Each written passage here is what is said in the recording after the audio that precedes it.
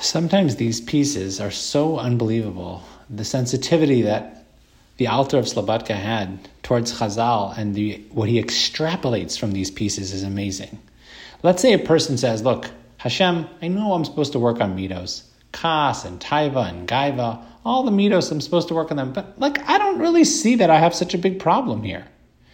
Says the Alter, if a person doesn't plumb the depths of his own neshama to understand the dakus, the sensitive and nuanced way of how he relates to the world, it's by the fact that he doesn't fix those midas because he's not aware of them inside of himself, he's held responsible for that, like he's held responsible for avonos upshaim chamurim, like serious transgressions. Chazal talk about Gemara and Avodah Zarah. Chazal say, Amr Shub and Levi, Lo asi Yisrael as ha'ega litin pischon pele b'alei tshuva. The reason why HaKadosh Baruch Hu had the egel ultimately is litain pischon pele b'alei tshuva, so that people would be able to do tshuva even under the worst circumstances. And they basically, think about what Klal Yisrael did. They get the Torah on Har Sinai. It's considered like a wedding day.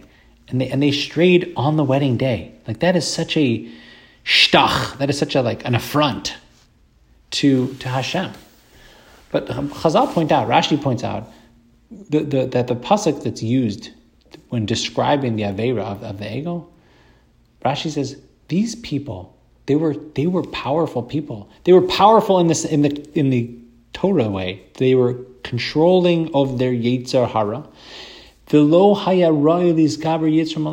the Yetzer Hara should not have been able to beat them, i.e., they should not have failed or fallen prey to the Yetzer Hara and done the Egel. Hashem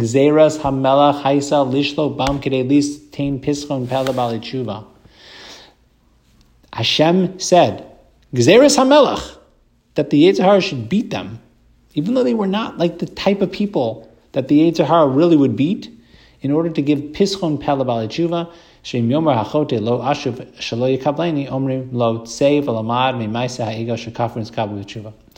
So amazing.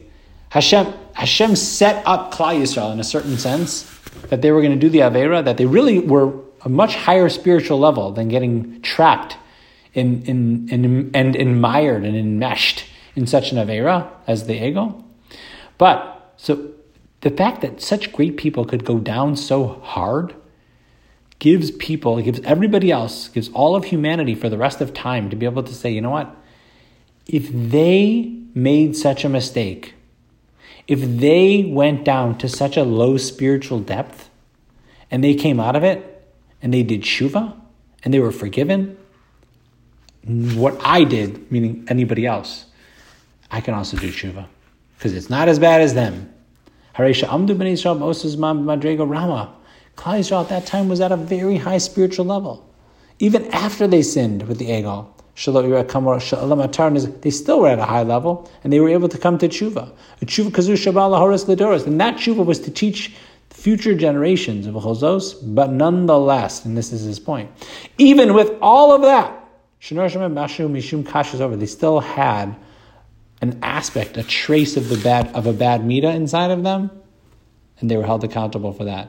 They were left with kashyus oref, stiff-necked, kiam kashay orafata. And that stiff-neckedness, garmalahem shelo yardu l'toch amke kokochosem arasof, v'adayin neshar b'tzvaneim pegamim dakim shelo yikir bam b'lo yishir shabosam.